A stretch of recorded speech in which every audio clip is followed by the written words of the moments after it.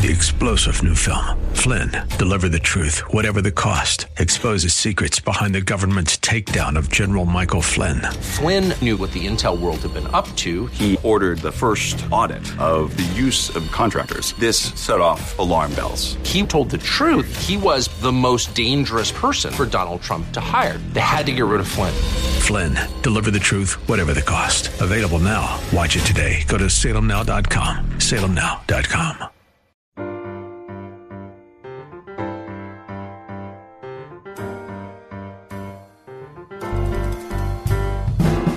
Welcome to His Life Revealed with Pastor Todd Granger of His Life Fellowship in San Antonio, Texas.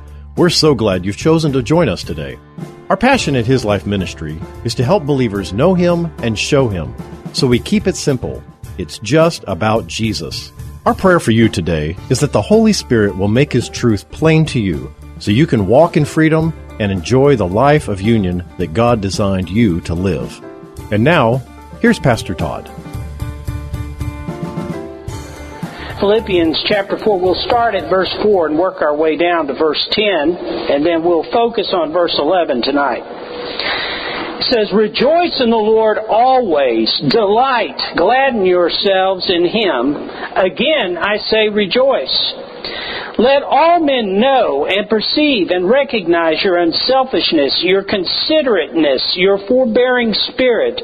The Lord is near. He is coming soon. Do not fret or have any anxiety about anything, but in every circumstance, in everything, by prayer and petition, definite request, with thanksgiving, continue to make your wants known to God. And God's peace shall be yours, that tranquil state of soul assured of its salvation through Christ, and so fearing nothing from God, and being content with its earthly lot of whatsoever that is. That peace, which transcends all understanding, shall garrison and mount guard over your heart and minds in Christ Jesus. For the rest, brethren, whatever is true, whatever is worthy of reverence, and is honorable and seemly, whatever is just, whatever is pure, whatever is lovely and lovable, whatever is kind and winsome and gracious, if there is any virtue and excellence, if there is anything worthy of praise, think on and weigh and take account of these things. Fix your mind on them. Practice what you have learned and received and heard and seen in me, and model your way of living on it. And the God of peace, of untroubled, undisturbed well-being, will be with you." And then in a personal note, he says, "I was made very happy in the Lord, that now you have revived your interest in my welfare, after so long a time. You were indeed thinking of me, but you had no opportunity to show it." As I said before, and I said it again just a few minutes ago, that Paul is reviewing the fundamentals. This is the close of the letter, and he's reviewing the fundamentals of what it is to live the Christian life with them at the close. And last week we looked at verse 9, where Paul commands them to practice what they had learned, which means to live it out by faith. It's living out the truth. It's in the living out the truth that we're affirmed in the truth. Now, I've made this statement before, but I want to make sure you understand that. When the Lord calls us to a position of obedience, it's a position of faith wherein we appropriate what He says about Himself in the living of life. It's where we walk in the truth, and that is where we're affirmed. What we want to know, what we want typically, is that God give us confidence and strength before we step out. That God give us assurance and hope before we actually enter into obedience. But that's not the plan of God. The plan of God is a plan of faith whereby He allows circumstances in our life that will not give us any sense of security or confidence, but we go forward in confidence in Him. Because what is this life about? It's about knowing Him, isn't it? If you believe it's about anything else, you're going to be disappointed. Because the truth is that every circumstance that you're facing right now is not a circumstance for you to conquer. It's not going to make life sweeter when you get above it or behind it or beyond it. It actually has the purpose that you know Him in it. And if you miss it, you'll learn it again. Continually. In fact, you don't need to look at that as punishment. It's the purpose of living. It's why we live, moment by moment. You know why you're alive? You know why you got out of bed this morning? To know Him. Oh, you thought it was to fix breakfast, or go to work, or be a friend to someone, or tackle the problems of the day. No, it was to know Him. If you're struggling to try to find life apart from that purpose, you won't. The Christian life for us is a life that we live by the strength of Christ's life in us, and it does require a determination. Paul says, my determined purpose is to know Him. And when he makes that statement, he wants you to understand that this is a determination of the will. This is not just something he casually says. That he literally has to will. To will means that he literally appropriates that life in him in his walk. The soul, that is the mind, will, and emotions, will naturally receive from the world. We get it all day long. All day long we're being fed, aren't we? We may not recognize it. But you're being fed by the radio, you're being fed by the television, you're being fed by the people around you, you're being fed by your perceptions, you're being fed 24/7. The soul will always be fed because it is a receiver. It's designed to receive. But here's the truth for the Christian. We are designed to receive from the Spirit of God. That's the only thing that balances the worldly messages that we receive. If we don't receive from the Spirit of God, what we receive is unbelief. Paul says, practice living a Christ-centered life. You've been taught the truth, now appropriate it. Own it by faith. Now in this verse, in verse 10, he speaks a word of thankfulness. First unto the Lord as His source, and then secondly to them that have blessed Him. You see, it had been 10 years since he had founded the church in Philippi. And when he left that church and went on his missionary journeys, the church at Philippi, the Philippians, supported him and continued to support him. But that was kind of difficult because Paul was constantly traveling. And eventually they lost track of him, or their ability to support him ceased.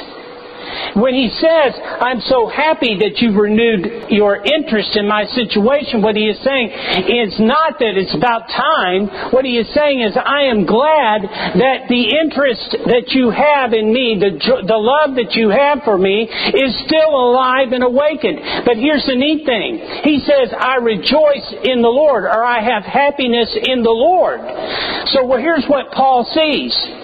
Paul sees the affection of the Philippians as being from God. That's the way he sees it. Now, we're real quick to attribute bad things to God's judgment. I hear it all. Well, that happened because they did this, or that happened to me because I didn't do that. God is doing this because of that. We're quick to go there, and the enemy helps us out in that. But we rarely see the truth of all that we receive in this life. We receive either by the will of God or that God has allowed it. And when it is a blessing, it is from His hand for you. And it has a purpose. Its purpose is not to sustain you. Did you hear me? The blessings of God, their purpose is not to sustain you. Their purpose is to focus you on Him as your provider. The provision that you receive from this world, that you receive from your work, from your friends, from your family, from the lottery, or wherever you got it, was not meant to sustain you, but for you to understand that you have a provider who loves you. You see, Paul was making it very clear. He says, I am so grateful that God has given you an opportunity to express the love that He put in you for me. That's why he's rejoicing in the Lord. He's happy in the Lord. Happiness being a joy over the things that had happened, but it's in the Lord, which means he is rejoicing in what God is doing in the life of the Philippians. That's what he's saying. Also, I want to point out that when Paul makes this statement, he's actually pointing them back to verse 4, chapter 4, where it says, "Rejoice in the Lord always, delight, gladden yourselves in him." Again, I say rejoice. He is saying, I'm rejoicing because I see this as God's hands. I am happy in the Lord because I see it from the Lord. Now, that is renewing and that is returning the truth back to the mind, to the soul. It is continually rehearsing that we come into this walk with nothing, that everything we have comes from Him. When he says to rejoice in the Lord, he is saying, be confident in the Lord that your provision is from Him, that you're accepted by Him, that you're loved by Him. So in that time, he looks to them and he says, I've been blessed by God through you. Rejoice in the Lord. This is a spiritual rejoicing. Now, Philippians 4:11. He says, not that I'm implying that I was in any personal want, for I have learned how to be content, satisfied to the point where I'm not disturbed or disquieted in whatever state I'm in. Now, in this verse, Paul's giving a personal testimony to his determination to live out of verse 6 in chapter 4, where he says, do not fret or have anxiety about anything, but in every circumstance and in everything by prayer and petition, definite requests with thanksgiving, continue to make your wants known to God. You see, Paul, as I pointed out before, had lived some time without their support. If he had seen the support of the Philippians as being critical to his ability to continue in the ministry, he would have had to quit, wouldn't he? But he didn't see that. You know what? Paul had a very interesting point of view. He saw Christ as his provision, not the Philippians. And he says, not that I have any need. Now, how many pastors you know would make that statement to the congregation? I really don't need your support. They wouldn't say that, would they? Well, I wonder why. Why would they make that statement?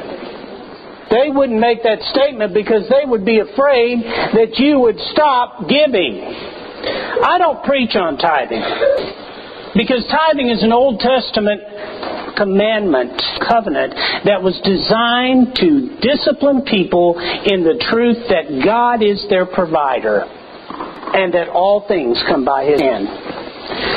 It was a commandment to reflect in that reality. Most commandments are. That everything that we have comes from Him. We can liberally give out of what we liberally receive. I will never give away all that God is, all that God has. I can walk with freedom and liberty, knowing that everything that I have comes from His hand. What we want you to embrace is that we don't tithe, we give. And we give because it suits us to give. Because God commanded that it be an exercise, what He's talking about, a practice, acting true to your new nature, to give out of who you are. You see, you are vessels which contain the life, the charity, the goodness of God. And out of you will pour those things. They will pour in obedience to the direction of the Spirit of God. Not to your sympathies, but to His command, to His working in your life, to His instruction. Every time, if God gives you something, every time that you lay it out, you say, you know what? It's not mine, it's yours. It's not mine, it's yours. That's what giving is. If you try to make it anything else, it becomes law. And law, and in tithing in the law, which many churches teach, what you're practicing is Christian superstition. It's Christian superstition. It says if I just give, God will somehow miraculously bless me so that I can give and have more. It's the idea that if I give, I will have more materially. If I give $1, I'll get $10 back.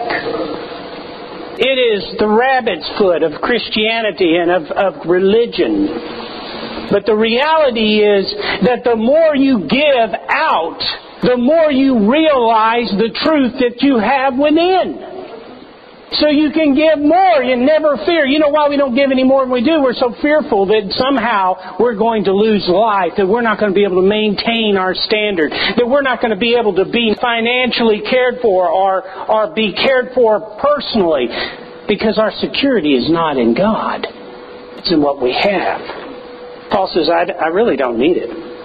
I've lived fine without it. It's not that I'm rejoicing over. You notice in verse 10, he doesn't even make any mention of what they sent. There's no mention of it. He didn't say, I appreciate all that gold you sent, and boy, just keep those cards and letters coming, because we've got a real ministry down here and it really needs it. Listen, I don't want to be misunderstood, and I'm not being critical of anybody. This is not pointed at anybody. This ministry doesn't need your money. It needs Jesus. It needs the life and the presence of Him to flow through it in order for it to be ministry. I'm grateful for what God puts in your heart to give. Because obviously we have physical needs that money meets. But it is not because you give that this ministry exists. It exists by the will of God. As will this church. And we may be meeting in somebody's backyard, but it'll be the best place for us because it is where God has allowed us to be. And we'll rejoice. Because we don't stand on the backs of men. We are kept by God. And that is enough. Somebody would say, well, that's kind of a silly thing to preach at this time. But no, it's the truth. It's the absolute truth. Psalm 37:5 says, commit your way to the Lord. And it literally means in the Hebrew, roll and repose each care of your load on Him. That's what it means. The Amplified brings it out. It says, trust, lean on, rely on, and be confident also in Him, and He will bring it to pass. 1 Peter 5:7 says, casting the whole of your care, all your anxieties, all your worries, all your concerns, once and for all on Him. For He cares for you affectionately. He cares about you watchfully. Here's the reality. Anxiety, fear, worry, though they may occur in the soul, they may crop up like weeds. The issue of unbelief is when we water and care for them and keep them. Because here's the reality. When I came to Christ, I put it all there. I gave it all to Him. To the degree that you are gathering up and burying it in your tent, to the degree that you're not releasing it, to the degree that you're holding on to it, you're displacing your confidence. You're displacing your joy. You're displacing your rest. We weren't designed to live that way. You've given it all. It's all there. Once and for all, you gave it. Recognize it. Embrace it. Paul says in verse 11, I'm not applying I need anything or even hitting around for more stuff, which would be typical of us, wouldn't it? When you send something, you get another letter, right? Praise the Lord. It was sure needed, and we're about to start this plan and project too. Listen, guys. Paul's not doing any of that. He says, I don't need anything. Philippians 4:19, which we'll get to, it says, and my God will liberally supply, fill to the full your every need according to His riches in glory in Christ Jesus. That's not monetary, by the way. It means that everything you need is Jesus, and Jesus is everything you need. And to the degree you give up what you think you need apart from Him, you'll embrace more of the truth of what you have in Him. Paul says he has learned how to be content, which means it's progressive, isn't it? I mean, that is the truth. What he's talking about is the training of the soul through circumstances of life by trusting and believing God in all things. He's gone from knowing about to really knowing in his life. He has a history with the Lord. How did he learn it? How did he learn that Jesus was enough? How did he learn that it was more precious to know Him than to have the things of this world or to have the acceptance of men? I'll tell you the same way you're learning it. Because you're learning to know Him when you have held on to knowing people, and people reject you, and people don't love you enough, and people don't give you what you want, and you find yourself completely broken underneath it, and you reach out for Him and you discover that He was what you were looking for all along. You discover it when you thought that you had security in the things of this life, and suddenly they begin to finish and take away. And to each degree they're taken, you cry out to the Lord, and you plead with the Lord, and the Lord gives you Himself. And you eventually take hold of that, and you recognize it's greater than anything you could have gathered for yourself. Because listen, guys, the reward of life is knowing Him. It's Jesus. It's not the material things of this world. It's Jesus. And you say, oh, I believe that. Well, you know what? You may believe that, but you may have to learn this lesson in your health. You may have to learn this lesson in your loved ones. You may have to learn this lesson in all manner of ways. But He is faithful. He is faithful and loving to teach us, because in those things we find a freedom that's not dependent upon being kept by man or being held together by our physical well-being. Paul says, I have need of nothing. I've learned to be content in whatever state I am. And he's not talking about Texas. He is talking about his condition, whatever his condition would be. You know that the word content actually means contained. What it is, it's a man who has everything he needs within and needs to grasp for nothing without. That is contained. God has met every need in Himself. That's where that Psalm 73, 25 and 26 that we just sang, whom have I in heaven but you? And I have no delight or desire on earth beside you. My flesh and my heart may fail, but God is the rock and firm strength of my heart and my portion forever. And I paraphrase that by saying, my flesh may not get what it wants or needs. I may be sick or impoverished.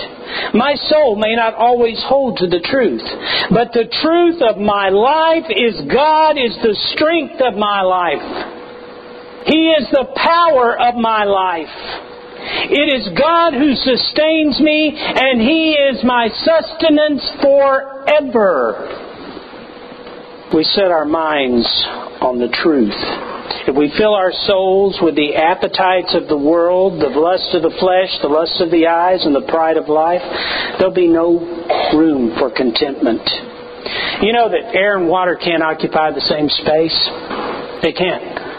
If you have a container and it's got air and water in it, to the degree you put more air in it, you're going to lose water. To the degree that you put more water in it, you're going to lose air. This is the reality of the condition of the soul. You are complete in Christ. You are in union with His Spirit right here. You want to know where contentment exists? You are content right here. Contentment is a spiritual condition. The world cannot give you contentment. It cannot give it to you. Because here's the thing. Nothing that the world can give you will give you life. And that life being sustaining, perpetuated, in need of nothing else. It is self-perpetuated life. We're talking about Jesus. Right? In this place is contentment. To the degree that you feed upon the world, take in the world, and the world becomes your determined purpose. I've got to have this. I need that for life. You displace where the contentment is supposed to come from. To the degree that you allow the Spirit of God to have preeminence in your thoughts and your actions as you practice the truth in living this life, you displace all that the world would feed you and allow to take root there. What the world would make your focus. We set our minds on truth and we develop appetites for the things that affirm us in truth, or we will be ever needing and dependent on the world to bring us fulfillment. And I've heard this quoted many times, but I think it is so appropriate and so to the point. John D. Rockefeller was once asked how much money is enough. He thought for a moment and said, just a little bit more than one has. That's the truth of the world, of any material thing that you might grope for in this life. And you know what that is also true of? It's true of your relationships apart from Christ. They'll never be fulfilling enough. The woman will never be good enough. The man will never be good enough. And here, you know why we have so much divorce in the world? It's because they've come to the truth that, hey, all of this stuff that was supposed to give me life in marriage never gave me life. 2 ticks, no dog. Thank you for joining us today for His Life Revealed, the radio ministry of His Life Fellowship. We hope today's message has encouraged you to yield to His life in every situation. Rest in His life, moment by moment, and receive from His life all that you need to show Christ in this world. To get to know us better, visit us on the web at hislifefellowship.org or on Facebook at His Life Fellowship. And join us for worship services on Saturdays at 5 p.m. at 7015 Wurzbach Road. If this message has blessed you, you can help support this program with your gift to His Life Ministries, P.O. Box 781-529, San Antonio, Texas, 78278. And now, before we go, our prayer for you this coming week is that the image of the invisible God would be visible in you and that you would remember that wherever you go, whatever you do, the hope of glory is Christ in you. 3-star General Michael J. Flynn, head of the Pentagon Intelligence Agency, knew all the government's dirty secrets. He was one of the most respected generals in the military. Flynn knew what the intel world had been up to. He understood its funding. He ordered the first audit of the use of contractors. This set off alarm bells. The explosive new documentary, Flynn, Deliver the Truth, Whatever the Cost, uncovers the facts behind this scandal. Flynn told the truth. He was the most dangerous person for Donald Trump to hire. I find out the worst enemy that I'm going to face in my life is right here in America. They took my assessment and they wanted me to change it. And I was like, I'm not changing it. They had to get rid of Flynn. With in-depth interviews, archival footage, and never-before-seen personal records of the man behind the headlines. I just felt like I was drowning. Flynn, Deliver the Truth, Whatever the Cost. Available now. Watch it today. Go to salemnow.com. salemnow.com.